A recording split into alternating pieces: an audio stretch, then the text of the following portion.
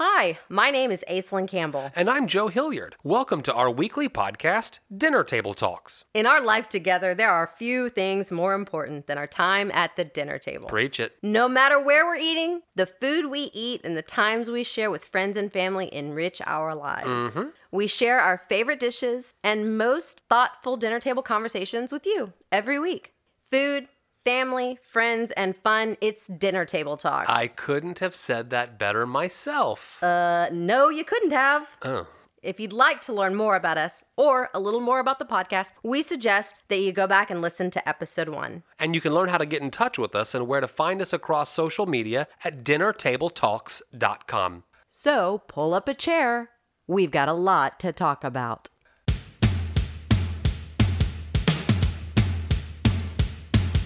Hi, everybody, and welcome to Dinner Table Talks. I'm Aislinn, and with me, of course, as always, Jose Hilliardo. That's pretty good. There you That's the South Texas boy coming out in you. Well, the gringo version of it for sure. Aislinn, I am so excited because it's been a couple of episodes since we've had one of our favorite segments. Are you ready for it? I'm ready. Here it comes. Unanswered questions. Did you just dong me? So a couple of those unanswered questions. We had talked about going and eating at the Italian food wine tasting dinner at one of our favorite places to eat in town. And we mentioned that we had had a fish that was a white fish that was in like a citrus orange sauce. But we couldn't remember the species. Exactly. So you actually texted the chef that night, like that quick, and he got back with us and said that it was Corvina. Right. Okay. Now, I'm unfamiliar with that. I don't think I've ever had it before. Well, if we have, we didn't know we were having it. That could be it. Based on what you looked up here, you looked up something from Chef's Resources. Corvina flavor profile. Corvina is generic name for a large variety of fish found around the world. What they have in common is that they are all either drumfish or croakers. Now, I've had drum. You've had croakers too. Plenty of times. Surely. Croakers are around. The difference between drumfish and a croaker is that one makes a distinct drumming sound and the other one makes a distinct croaking sound. That's how they named the fish however long ago when people were naming things? Yeah. Makes sense. And I'm used to eating drum because we eat drum around here all the time. Well, drum is a species that is caught in our Gulf of Mexico waters. Right. Yep. It was actually on the list of places that it can be found at. The U.S. Atlantic, the California Gulf, and in South America is what they have on this list over here. I guess the question is like, why do we care? But it is alarming how many folks in our coastal town sell tilapia. Yeah, like our seafood restaurants that people come from other places and you take them to. Right. They're feeding people tilapia. Like their house fish. Yeah, the their fish house on the menu fish is tilapia. Yeah. And maybe we can get into that, but I remember, I can't tell you when, it was many years ago when tilapia was offered at a restaurant for the first time I recall it happening, and I did not know what tilapia was. What is tilapia? Oh, it's a white fish. Oh, sure, give me some tilapia. And then many years later, you kind of learn, or you and I have learned, that tilapia is gross.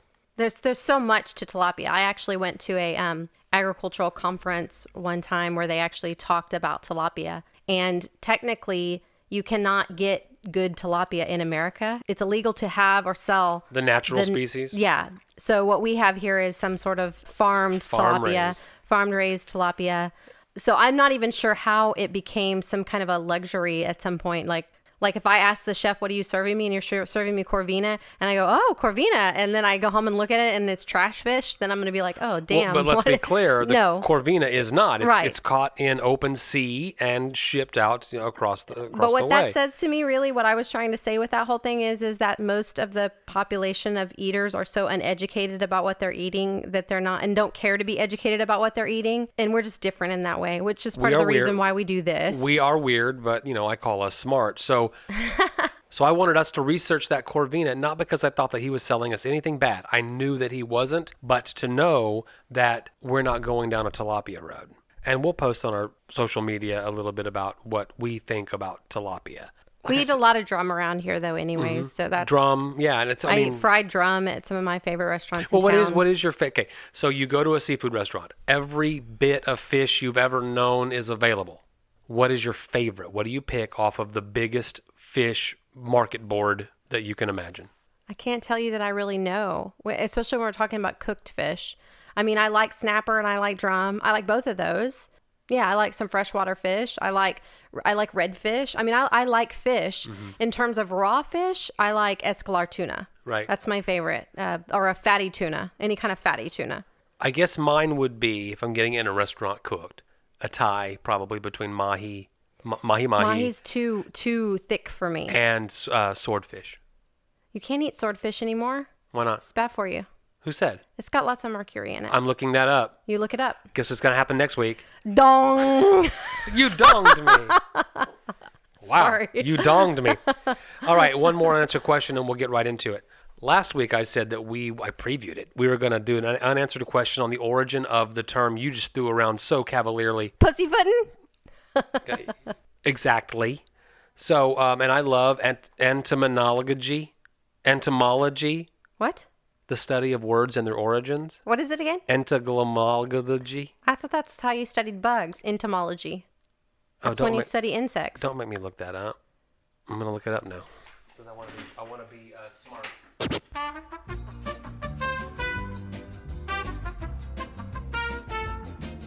Etymology, not to be confused with entomology. Entomology, which is the study of insects. We have entomologists. Some of my favorite people are entomologists. Well, some of my favorite people are etymologists. Etymologists, the study of the word insect. Right. Etymologists are those that study the word origins, and they say from wordorigins.org that pussyfoot means a delicate soft step that comes from the imagery of a cat's careful tread. To pussyfoot is to proceed with caution, subtlety, and delicacy, and is used pejoratively. The term is American in origin, and it dates back to 1893. So did I use it correctly? Oh, when I knew you'd used it people correctly. not I to just wanted to know pussyfoot around where it about came from. signing up to help their community with the things that matter to them. That's right. In England, it was used to describe a prohibitionist back when America was going through prohibition. A pussyfooter.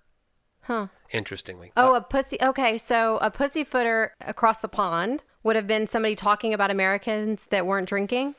Someone that was for prohibition. I was watching a show the other day because you know I love to watch. You actually asked me if this show had an English accent, the one I'm watching right now. Right. But they were talking about how... You love shows with English accent. No, I just love shows, historical fiction. It was set during a time where in England they were drinking, Okay. but an American had come over. I think it might have been Downton Abbey. Okay.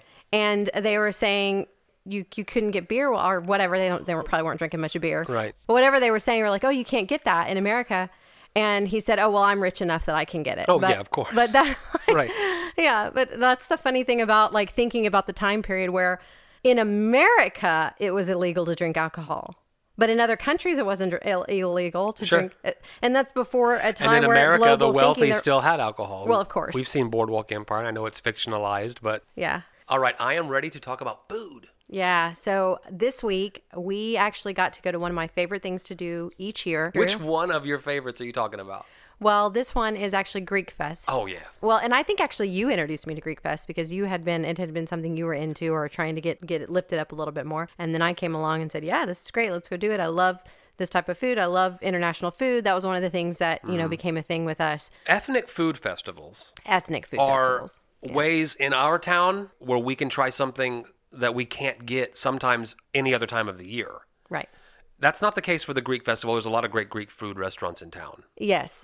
And the Greek Festival is a very well-attended event. Oh, it's very popular. Yeah. So, and they've got it running. I mean, I've been really impressed with that. So anyways. That was your favorite meal of the week? That was my favorite meal of the week. Good call. And the other great thing, besides it just being great food and a part of something we're into, is that it was also the first stop on our food journey. And now we mentioned our food journey back in episode 2. Basically, the concept is we have a group of friends that get together every other week, and we have chosen a specific subject. So we might be doing barbecue or pizza, and we usually come up with some sort of guidelines of we expect them to have homemade dough. You mean for the pizza one? Yes. Right. Yes. We expect that they're going to have hand-patted hamburger patties when it's hamburger time. Oh, you mean you don't want us to eat? We don't want your special burger to be made out of a Cisco patty. Right. If your patty comes off a truck, Right. that the next restaurant over gets the same frozen disc patty off the back of that truck, there ain't nothing special about it. No. There ain't nothing. They're just like, there ain't nothing special. And yous do yous, but yous wrong. Right. I've said that 25 times this week. Listen. We have a difference of opinion here. And I don't want to judge you. You do you. But he's wrong. You is wrong. Go back to the last episode. All right. We went to Greek Fest. Yeah, exactly. And it was a food journey this time. And it just so happened it perfectly aligned with it being time for us to transition from the last food journey into the next food journey. the last one was Indian food. Yep. Of which there were only 3 locations to try in Corpus. Yeah. We tried those 3 locations. Now it's time to switch to the new one. Hey, look, it's Greek Fest time. And one of the things over the years is we got through like the basics. You get through your sandwiches, you get through your burgers, you get through your barbecue, you get through your pizza. You start going, okay, well, what else do we want to try? And of course, we talked about how we had tried pho way back. One of the participants, one of the members of the group that shows up from time to time, he said, how about we try gyros?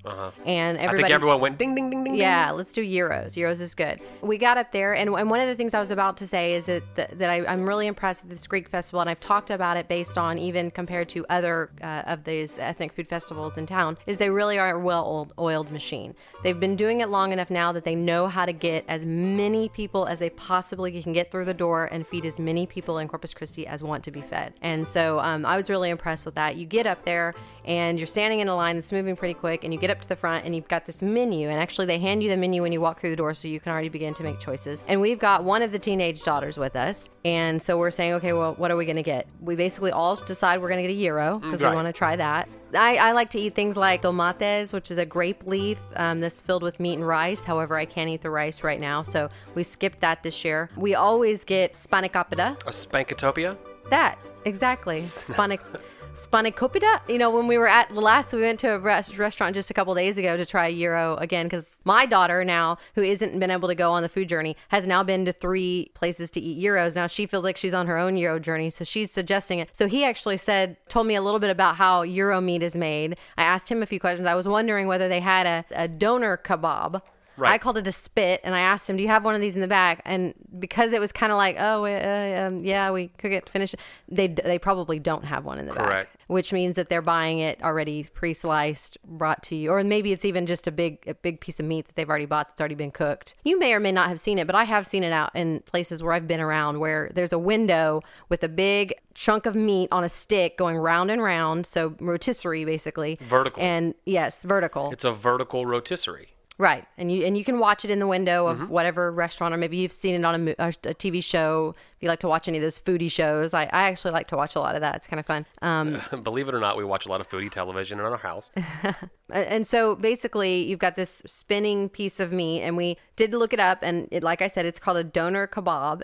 So a doner kebab is a type of kebab made of meat cooked on a vertical rotisserie. Seasoned meat stacked in shape of an inverted cone.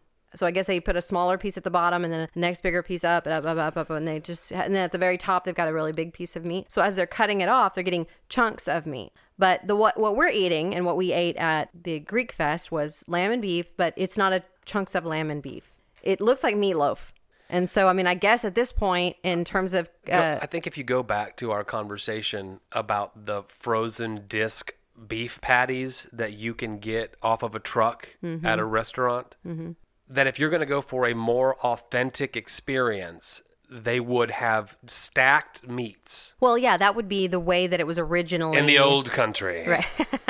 In the old country, in the old ways of doing it, when gyro probably first came to America, it was done authentically. Stacks of lamb, stacks of beef, stacks of chicken, stacks of whatever, coated in those spices, then stacked on that rotisserie. The gravity effect kind of compacts it, and because the heating element is on the one side, the outside is cooked more than the inside, but you're getting to the inside as you shave the meat off of the sides. Oh, interesting. So you expose... I hadn't even really thought of it that way. Right, so you shave off the most done part on the outside. The newly exposed, it's still cooked, but not as cooked meat is still spinning against the heat element. But now we got to mass market and mass produce and mass distribute this same idea across the country. So you're right. It's become more of a pre-made meatloaf that where the doner kebab, the kebab itself, the rotisserie, which is probably a pretty expensive piece of restaurant equipment, is not required. And they're cooking it on the... And you can simulate yeah. the idea that you're... And it's not even a simulation. It probably evolved into the gyro. Yes, and so that inspired different dishes, not just a gyro. So you might have had a shawarma. You might have also had al pastor. from Mexican al pastor. So there are different ways to take this style of cooking meat. And then the other thing is interesting, if you go back to what we talked about with the eating with your hands, you're also going to be eating it with likely a tortilla or a pita or, some kind of bread that's going to grab it up. And then in addition to that, you're probably going to have some other kinds of vegetables and then maybe a sauce of some kind. Mm-hmm. And so that's exactly what a gyro is. That drills it down ethnically to the region. How did utility bread become such a theme in this podcast? There was no intention that was going to occur. Well, because if we're talking about food everywhere and we're talking about, and we eat a lot of different kinds of foods and we eat a lot of ethnic foods, and that's what we talked about back in that episode with the eating with your hands episode. And that is, this is a normal thing that happens all across the world. I mean, even in America, we eat a hamburger, which is a piece of meat between two pieces of bread. Correct. We eat a sandwich, which is a piece of meat between. You don't eat those with a fork. I mean, there are some odd people I've seen from time to time that'll eat their pizza with a fork. You do you. But you know how when we go to a restaurant, we always ask, how do you do it? What ingredients? Where do you get your ingredients? We probably annoy my favorite time this ever happened. We were at a local seafood restaurant. They had mussels on the menu. I said, where do you get your mussels? But she said, the waitress, poor thing, said, we get them off a truck. Right. We're like, well, and no mussels for us tonight. And you know what? That's not that unusual of an answer to a question in America, but it is when you're at a restaurant that is one of your most expensive restaurants in town. That's why I go to those types of restaurants. It's because I want to know you expect the answers to those questions to be known. And even if the reason their price is what it is because of location and because of the chef that they have that's cooking the food, the style of food, the way that they present it, whatever, one of the things they at least need to do for you is to make sure they know what kind of ingredients they're giving you. Well, the question I'll be asking... It wasn't an unusual question. The question I'll be asking as we continue our Euro journey, and you know me, I get these things in my mind and they stay in my mind for the rest of my life. When you and I are in some other larger metropolitan city. I think when I was in New York City, I saw I think that's where I saw them in the window of restaurants. Of course, because they're competing for the food dollar in a much more competitive way. And so you've got to provide an authentic experience because your customer knows better. Right. I will be asking that question, and I'm glad I know the term now. Is there a doner kebab back there? So all of that is that we're trying gyros and we will become Euro experts by the end of this journey. Well, yeah, and we've now eaten at a couple of different places and we can ask questions and we'd like to ask more questions and we have tasted the difference. Even though we basically understand that what we're getting is the slice off of a meatloaf, we know that this one has beef and lamb and this one only has lamb, and the way that they cook it over here is crispier than the way that they cook it over here. And of course the tzatziki over here is just a better flavored tzatziki, and the quality of the pita and how it's been crisped. Also, things like that really matter to me is the quality of the tomatoes and the quality of the lettuce that they're using. You know, if those are just really white, gross, slimy tomatoes, that makes a difference in what you're serving in terms of it. So it's all about quality. And in this Greek festival, I got to taste the Greek festival's version of gyro. Now, in 3 days, so Friday night, Saturday all day, and then Sunday morning, they are serving thousands of people. I have to imagine. It's a big fundraiser for St. Nicholas Greek Orthodox Church. Mm-hmm. So they're doing Greek pastries, and they've got baklava and other things that we've gotten over the years from that. They've got a big tent that's got all kinds of different vendors that have all little this and that are all Greek related. So you get that experience. You also get the young little baby children all the way up to teenagers and adults doing Greek dances up on the stage with music. And then, of course, you have the opportunity to go into that church and look at the church. And that is one of my favorite sanctuaries in town. It's gorgeous in there. Yeah. And so one of the things that I've noticed is that you have a lot of religious churches putting on international events related to them. So you've got Greek Fest, you've got Jewish Festival, you've got the Festival of India, all different kinds of events like this. And we actually just recently got invited to one for Colombian food. Mm-hmm. What it is these are fundraisers for churches. And I think that's a great way to do it because the likelihood of me contributing in any other way is slim. But food is always going to be a fantastic fundraiser anyways, because you're not going to get me to buy a t-shirt. And I'm not going to buy a bunch of baked sugar junk. But if you're going to put on a food festival where you're trying to give me the most authentic Colombian food, I'm going to come spend money there. Mm-hmm. And I'm going to participate. And I'm going to come and see your church. And they become calendar events for us. Yeah. Because we go every year to this Greek food festival. Yep. And the Jewish food festival. And the Indian food festival. So Greek festival, eating gyros, fun with the journey. it was great, and I really enjoyed it. So, Now, where do you live, and what is yours? We would love for you to let us know that. yeah, please tell us. Hey, Joe, Aislinn, next time you're in, fill in the blank with the city that you live in, we think you should come to this Yes. specific food festival. Please, please, please send us that on Facebook. Send us it on Instagram. You can send us a voice message through Anchor. You can shoot us an email at talk@dinnertabletalks.com. Just shoot us a message. We want to know where your place is. Speaking of good food, Okay. how are those beans coming along? Okay, you're talking about my pinto beans that I declared that I would make in the next 3 episodes. How many episodes ago was This that? This is the third episode. Okay, and then you said it would take 5? Yes. I will have them by the 5th episode. Are you sure? Yes. I mean, by Yes. 2 episodes No, I've from already now, got it. No, we're I've got, gonna I told you have we live a eaten scheduled. beans. Yes, we live a scheduled life, and I put it into the schedule. And I've done my research. I know it sounds so stupid. How many people just cook pinto beans all of the time? I just never have, and now the expectations are so high. Yeah, but and listen to I'm trying this. to go ahead. How many people are making pinto beans? And we went to a barbecue place the other day, We and did. those pinto beans were terrible. Okay, you're right. They were hard, and Yep. they had no flavor. So Yeah, you yeah. might be cooking Yeah. some bad pinto Sure, beans. thank That you doesn't mean for lowering the expectations on me. No, what I'm saying is do it right. We put a call Make out some on good social pinto media for beans. you to send us your pinto bean recipes. We got several. Thank you very much. But I think I'm just going to go to the source. If I'm going to make the pinto beans that Aislinn likes best, I'm going to your mother. So she and I are already talking about these pinto beans. I got to go buy them. I got to go soak them. It's going to get done. Actually, my dad's probably the one that's making the best pinto beans. And I think she might have said that. Right. My dad cooks almost as much as my mom does these days, or they probably cook equally. My mom cooks more now than she did before. Yeah, and going out to the farm to eat a meal, Yeah. always a treat. Yep. Okay, so speaking of lunches and dinners and all those beautiful things, That's what we do here. That's exactly right. So I think I mentioned a few episodes back that I had gone to a thing where the mayor invites certain city leaders. Yeah. And somebody had gotten up from the city, a new solid waste employee had gotten up from the city and had talked about how our city's talking about trying to start a composting program. Oh, wow. So in our solid waste department, there was some discussion about solid waste. He came up and immediately came straight to me and said, "You're interested in compost?" And I was like, "Absolutely." And you're interested in compost? Yes, I am a crazy composter. You have a way about you. I can smell it all I over can you. smell you. You seem composty. Are you composting? I can tell. You must be. You smell like it. So he got back home to the office, right? And told the director, his boss. And I got an email like the same day from them that was like, "We want to get together. We want to meet you."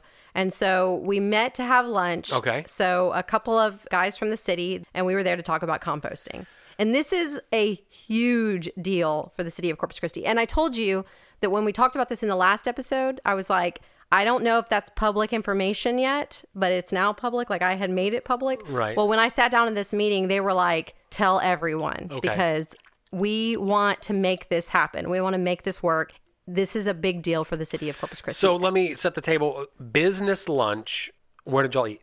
Grubhub.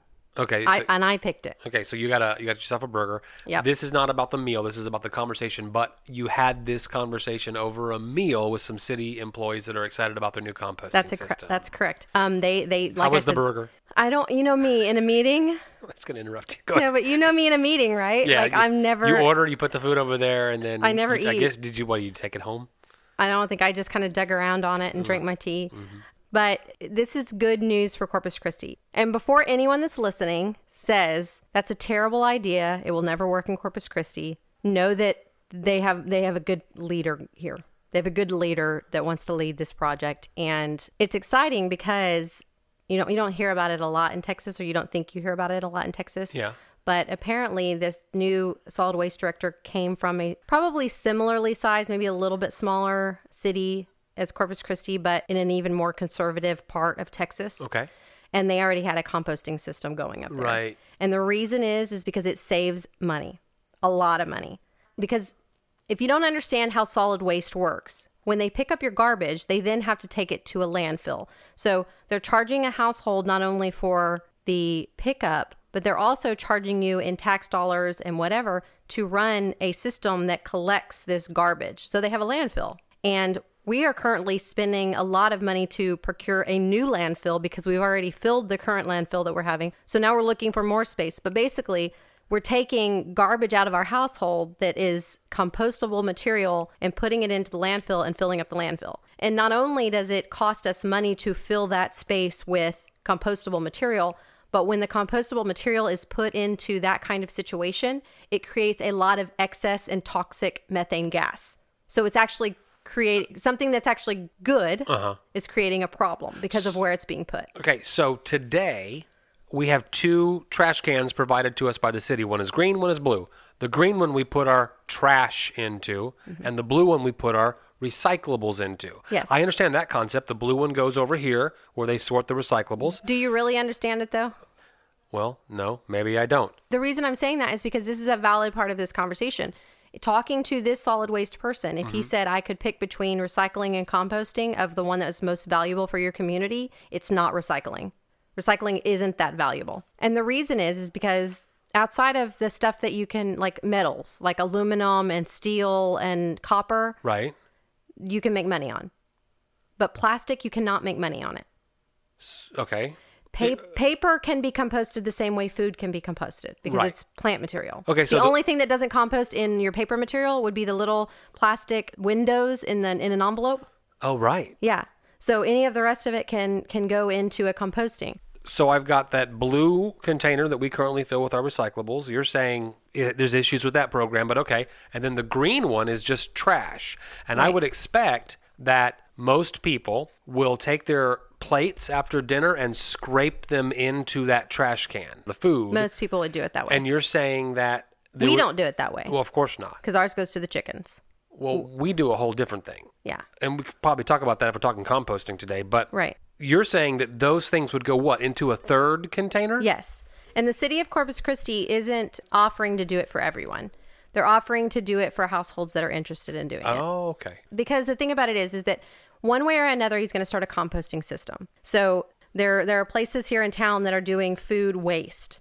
Our processors, our meat processors, they have a waste there. Right. All of that has to go somewhere. Right. And right now, it's going into our landfill. Right. But instead, municipal systems can create a composting system that helps to compost all of that. Okay. So anything that's pre-consumer, so like any of the restaurants that are like chopping stuff up, any of the grocery stores, the big grocery stores, the small grocery stores, any of those that are that stuff that's just going in the trash, basically. Right. We get stuff or from our little garden from small restaurants that give us the stuff from the juice. They give us all of that. And what's going to happen with that stuff, if it's not going to your learning garden, that stuff's going in our landfill. Well, with no other option, where else are you going to put it? Right. He's helping our city create a municipal composting That's system. fantastic. Where that will come to. So another avenue that can bring a lot of compost into this system to make it really viable is curbside composting. Now, that would be like having a third container by your trash can and your recycle bin. Right, exactly. As we know with the way people throw their trash away here, that a lot of people wouldn't do it correctly. So it is a system that will be Voluntary. people that want to be a part of it. Yeah. And So you would get like a brown small trash can. And in our household, we don't have food waste. Our stuff goes in the backyard and we feed our chickens. There's 3 of us eating dinner tonight. Some scraps on 3 plates. That goes into a specific bowl that we I in the morning will take out and give to the chickens in addition to their feed. Right. But the average family that doesn't have chickens would then, if they opt into this program, put it into this other container that's picked up on curbside. Yes. And it can be anything, any kind of food waste. So there was a big survey done across America about composting, residential composting, municipal composting, and they found in 2017 that 148 curbside collections and 67 drop-off programs. Oh, that currently exists in America. That currently exist in America. That would mean, and we're in 2019, which means there's been some others that have come on. There's been some that have dropped off probably. The idea is curbside, meaning that would be ideally what Corpus Christi is in. And then drop off would be, I guess, what we have in terms of mulch. That would be kind of a drop off composting. We have that currently, and they would use that as part of it as well. I had seen another survey where it talked about why people don't compost in their backyards. And it was because they don't know how.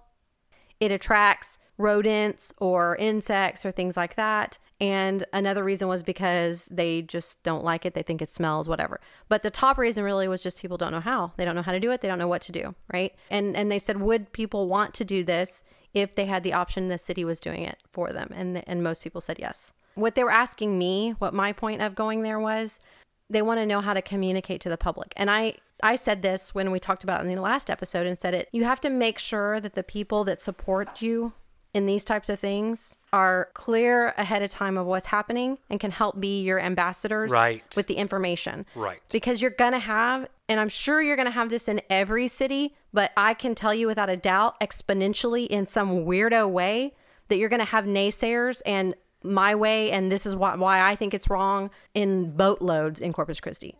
We fear change, number one. Number two, it sounds like you're asking me to do something. Do something. And also, it's this odd level of know-it-all, but know so little. I understand what you mean. And number three, you counter all of that by putting forth a clear case that the city saves tax revenue. That's the most by doing important it. part of it. That's if you prove that without a shadow of a doubt, all of the other naysaying, I think, would subside. Well, what happens, what I have seen happen in council and in higher levels of leadership in the city, which good and bad, they ultimately make the final decision about whatever the hell they want to do anyway. And in this situation, if it comes to money, if he can convince them and enough people can support him, like if they may have a day where it's on the agenda and they need some people to go up and go, this is why it's valid for our community, then it'll be money is the most important part. None of the naysayers matter anymore. Really, I mean, that's the thing, is he's going in with that concept first and foremost. But I thought it was interesting too that they had states with the most households with access to curbside collection. And actually, Texas is on there. Fantastic. So, yeah. And I think that actually has to do with Austin, because Austin has a large composting, not just municipal, but some private composting programs. And I think that in terms of number of households that are able to have it, the other ones were, of course, California, Washington State, New York, and Colorado. Right. Hey, look at Texas is up there with the cool ones. Yeah. That's kind of fun.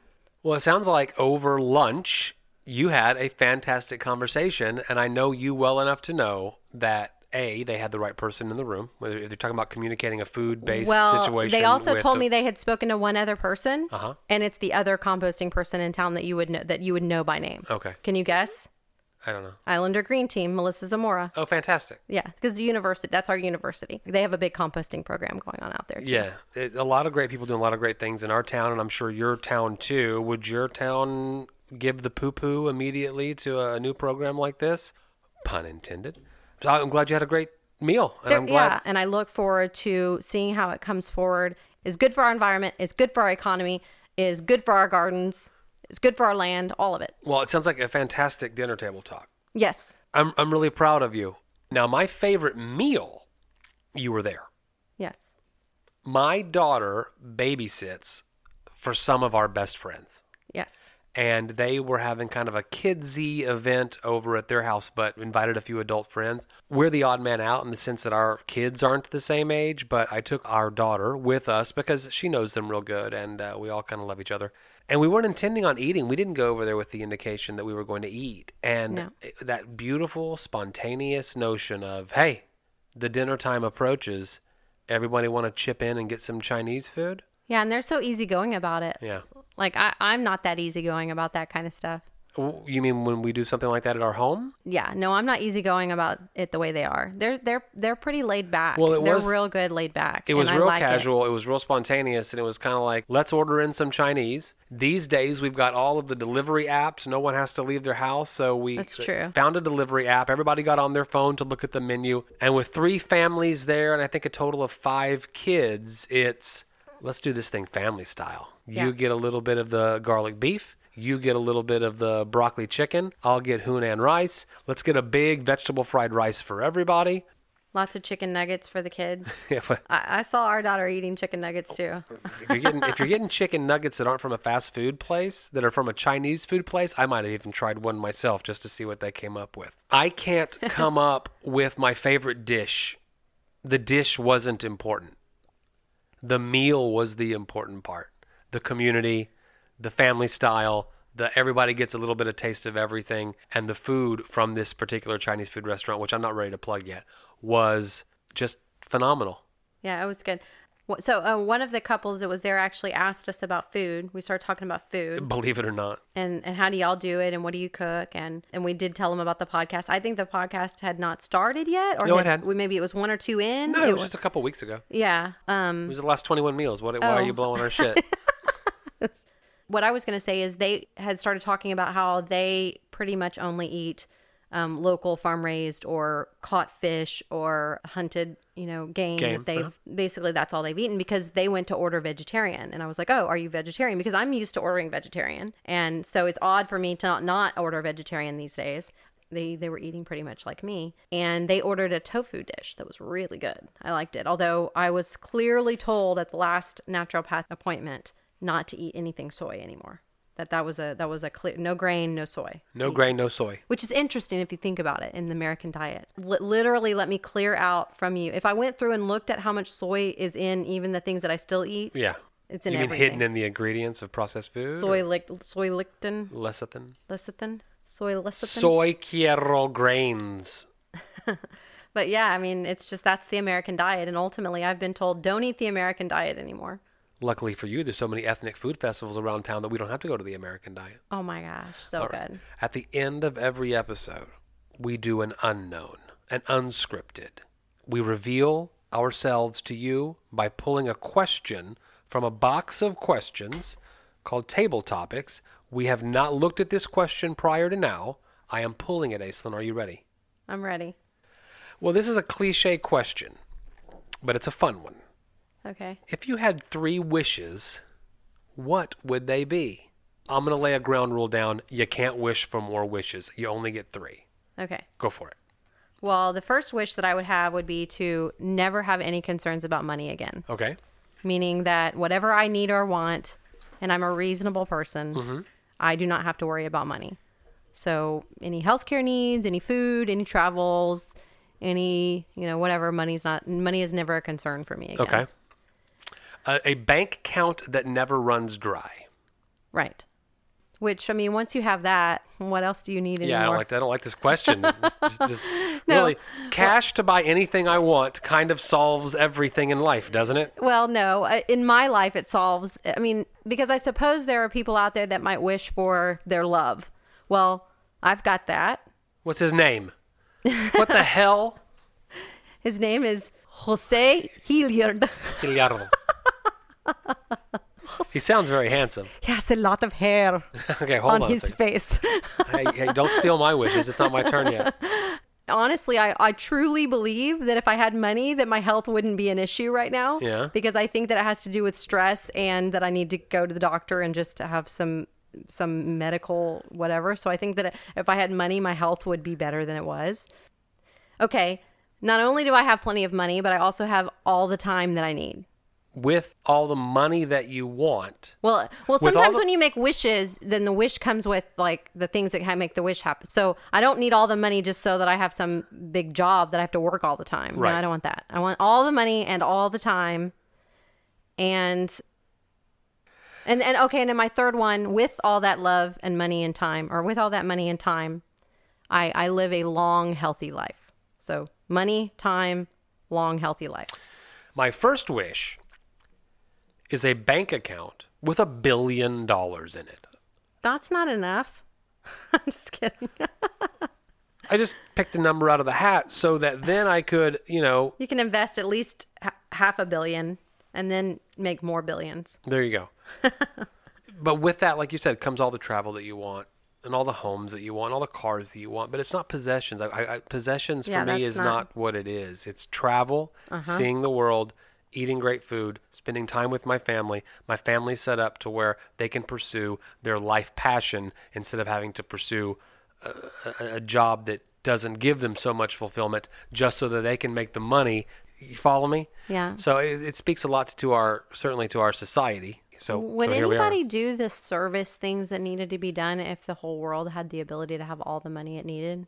Well, no, I think Like the economy shifts and Right. what is wealthy must be raised. Well, I just was thinking about that idea of service. Wouldn't it be nice if we lived in a world where you did the service that you love to do and that's what fed you?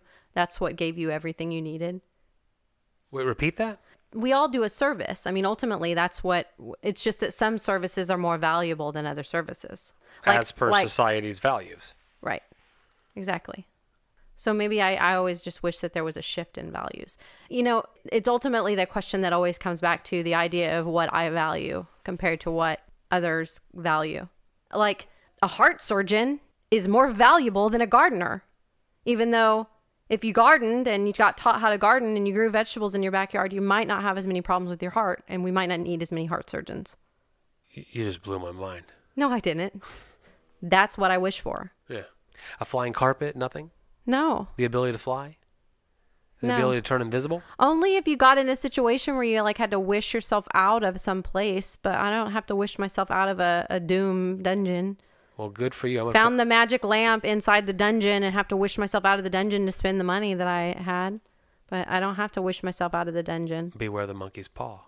And you know what? That question probably is different now than it was back then, because now, if you have money, you can literally go to any place in the world you want. You can have anything you want right now if you have money. I wonder what... anything you can think of. And there was... I wonder if we pulled our 14-year-old daughter in here, what her answer to the question would be. Or if you pulled in a 6-year-old, what their answer to the question would be. It'd be a lot more creative and a lot more fun. Yeah. All right. All right. That was fun. All right, before we go, I just want to say one thing. You and I are cooking up some really good plans for future episodes. Oh my gosh. Oh my gosh. I'm so excited. 2020, here we come. Yeah, but we can't talk about it yet. But there's some great things coming up. But until the next time that the dinner table is open, we hope that you're enjoying the podcast and that you're telling all of your friends about it. I know that friends are telling friends, but this is fun. And let's all get involved. Send us a message. If you've got some better wishes that you came up with, send us a message. You can do a voice message. If you do that on Anchor, you can do a voice message. At our website. Get on all of our social media, Facebook, Instagram, a little bit of Twitter, and have some fun with us. And that's just all I have to say at the dinner table tonight. Adios, amigos.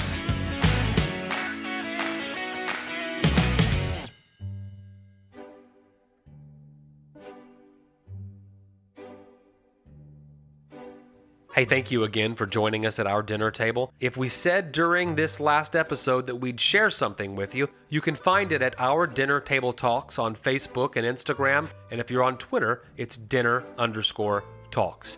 Visit our website at dinnertabletalks.com for all of the latest information and send us an email there at talk@dinnertabletalks.com. We so look forward to hearing from you. See you next week.